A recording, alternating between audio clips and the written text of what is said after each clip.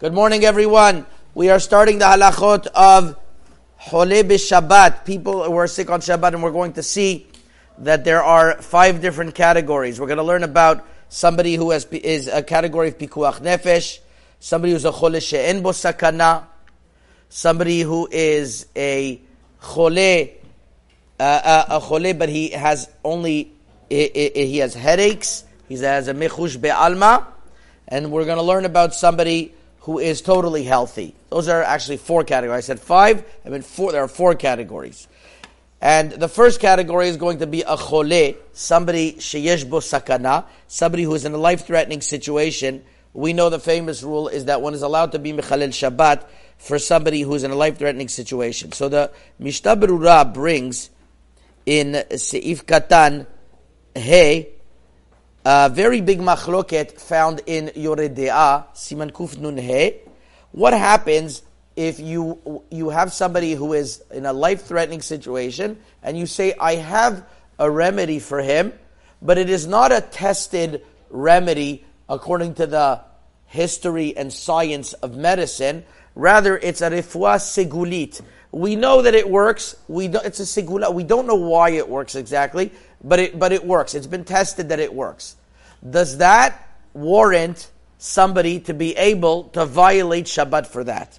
So it's actually a big machloket between the Rishonim. The Rambam, who was a very great doctor, was categorically opposed to anything that you don't know exactly how according to science works, and even according to halacha, which would mean you wouldn't be able to violate Shabbat.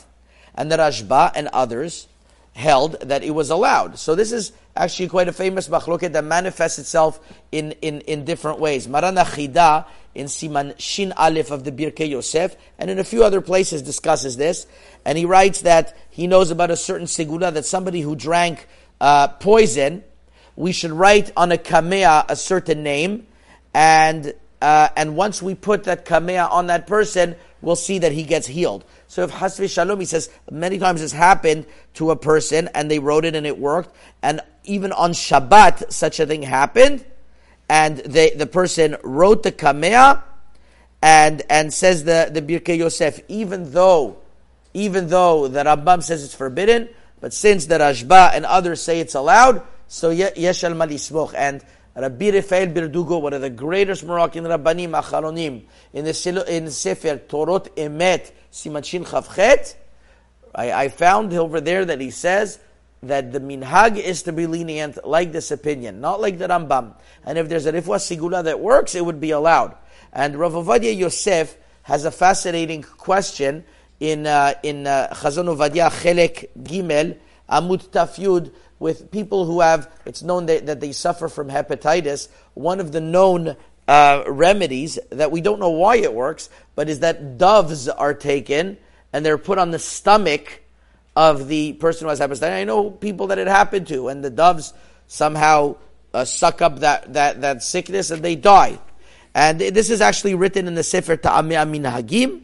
Rav Ovadia Yosef, he brings it, he says he even found this in certain newspapers, and you would say that, are you allowed to trap these doves on Shabbat in order for hepatitis to be able to be solved?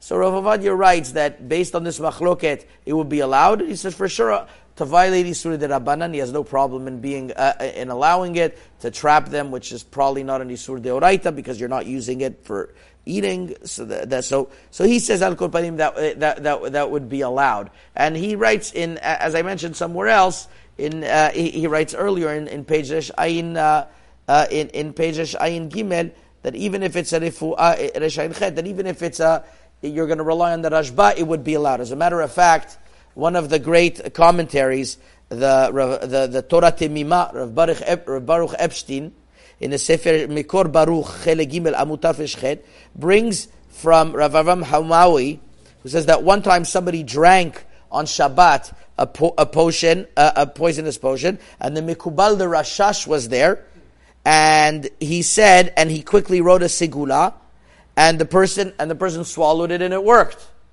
So the Mikor Baruch says it's against the Rambam. I thought the Sfaradim follow the Rambam, but the truth is the Chida says that Rashba and others say that it's allowed, and that's what there is to rely on. So we see that it's a machloket.